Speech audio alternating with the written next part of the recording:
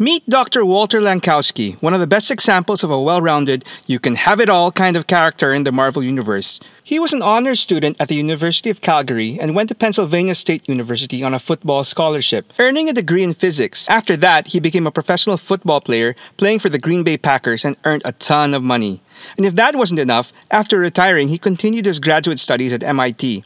Yet despite all his educational and professional accomplishments, what he is truly known for in the Marvel Universe is his alter ego, a huge, orange, furry beast.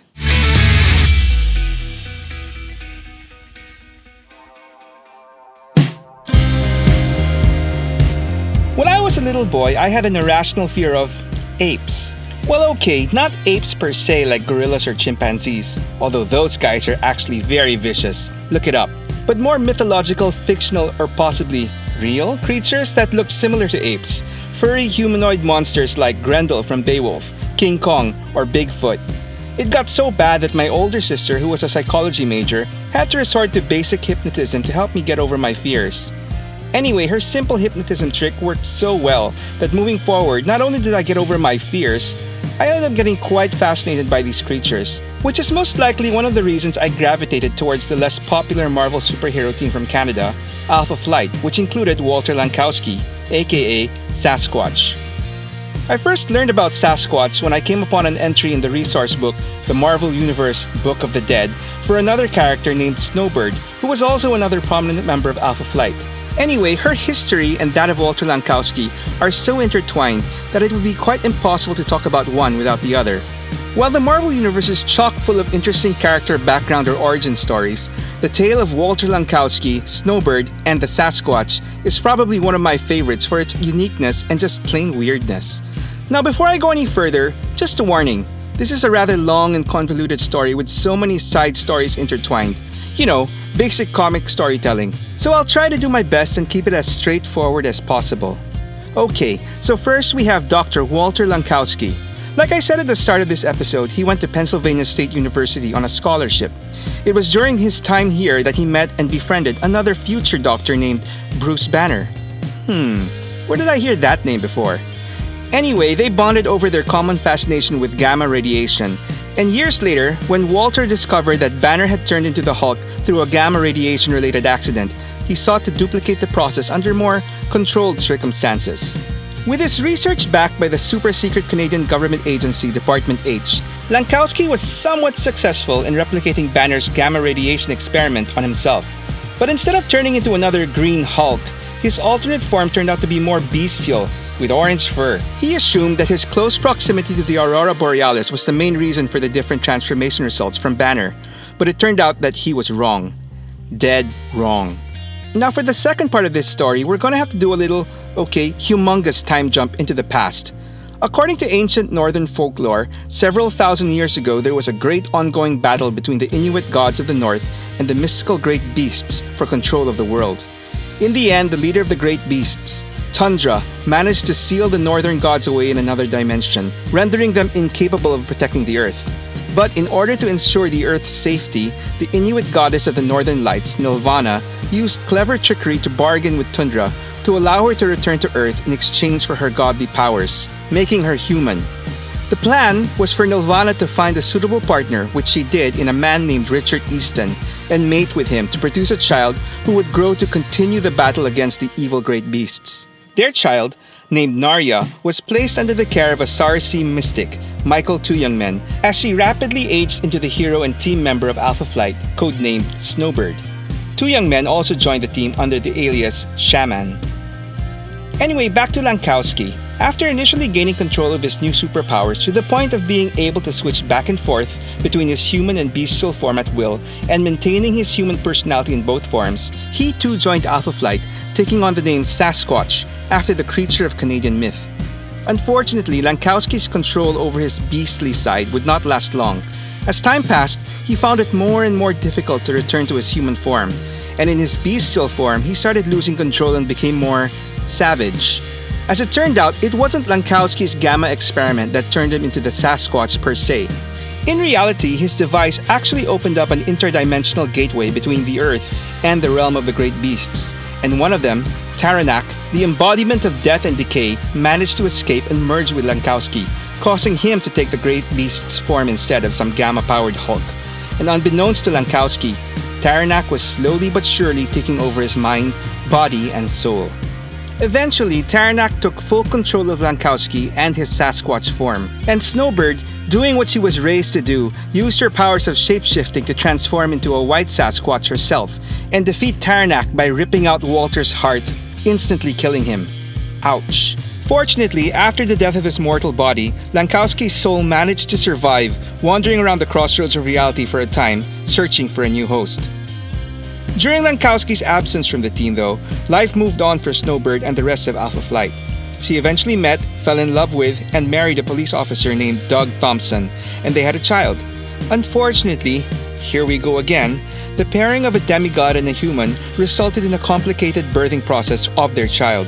While the birth was successful, the magical energies needed for the birth resulted in the release of yet another evil spirit named Pestilence, who then took over the body of the newborn baby and set off to destroy Alpha Flight. While the heroes managed to initially defeat him, Pestilence escaped in possession of Snowbird's child. In an effort to track Pestilence down, Snowbird's husband, Doug, fell victim to Pestilence's plague and died. And when the rest of Alpha Flight finally caught up with the malevolent being, sensing that the purity of Snowbird's child was slowly destroying him, Pestilence tricked an enraged Snowbird to turn into her Sasquatch form, an embodiment of the great beasts, which allowed him to take control of her. He then commanded her to kill her own son in order to free him. Forced with the impossible decision to basically destroy Snowbird, her ally and friend, in order to stop her from murdering her son, Alpha Flight leader Vindicator hesitated for just a split second, which unfortunately was enough time for Snowbird to tragically murder her own son, right before she herself was killed by Vindicator's plasma blast. Since she died in her Sasquatch form, her body did not revert back and was buried in that state, where it lay waiting to be repossessed by Pestilence, who apparently escaped again from their last encounter. You just can't keep a good ghost down. And he continued his attack on Alpha Flight in his new deadlier form, this time in their own home. Okay, so before we go any further, I'd like to take a quick side trip and introduce a previous minor Alpha Flight villain who inadvertently plays a significant role in this current story. Meet Alexander Thorne, aka Smart Alec, evil super genius who, in a bid to expand his mind even more, steals Shaman's magical mystery medicine pouch and peers inside. This foolish act basically robs him of his sanity, essentially killing him.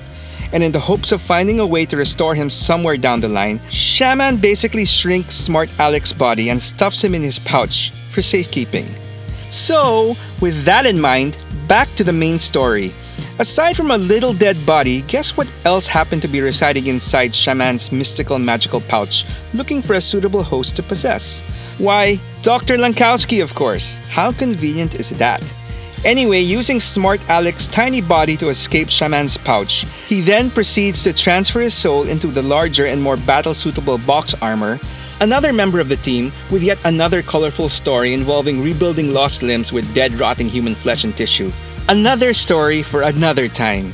I know, but like I said, this is classic comic book storytelling with so many side-related storylines. So let's just stay focused on the main plot of this episode.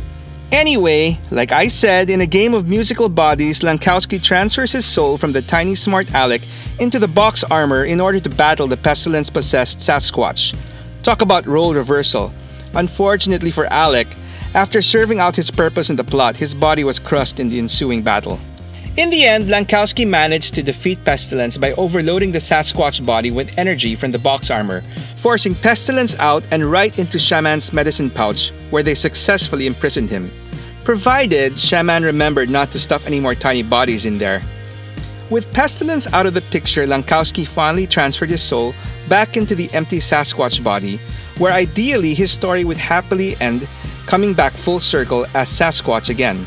But of course, this being comics, this wasn't the case. Things weren't quite exactly the same with his new body. Aside from sporting white fur, Lankowski discovered that there was one other major difference from his old body. Since this new Sasquatch was actually his fallen comrade Snowbird, when he reverted back into human form, he turned back into a woman. So, under this new identity of Wanda Lankowski, She continued to serve as an important member of Alpha Flight through its various incarnations. Eventually though, Wanda would revert back to Walter and his original orange-colored Sasquatch through the help of Snowbird, who temporarily returned as a spirit and shape-shifted her physical body one last time into the original form of Walter Lankowski. And just so you know, things also ultimately worked out for Snowbird, as she was also resurrected a few years later through a combination of science and magic by the terrorist organization Advanced Idea Mechanics, or AIM, for their own evil purposes. She's eventually rescued by her teammates and rejoins Alpha Flight. And so to this day, both Walter Lankowski as Sasquatch and Snowbird remain important members of most modern iterations of Alpha Flight. And with that ends the tale of the Doctor, the Demigod, and the Great Beast. As twisted, tragic, and convoluted as it is, it's one of my favorites to this day, and one of the reasons why Alpha Flight remains as one of my favorite superhero teams of all time. So are there any other fans of this beautiful shape-shifting demigod Narya, or the good doctor turned great beast Walter Lankowski? Anyone else left hanging with the mention of the story of Box and the rotting body parts? I promise I'll get to that twisted tale eventually. Let me know in the comments below and tell me your story. Thanks for watching Stories from the Toy Shelf. If you enjoyed this story, why not check another one? And please help me out by giving me a like or comment, and subscribe to the channel to get notifications whenever I upload a new story. Until the next one.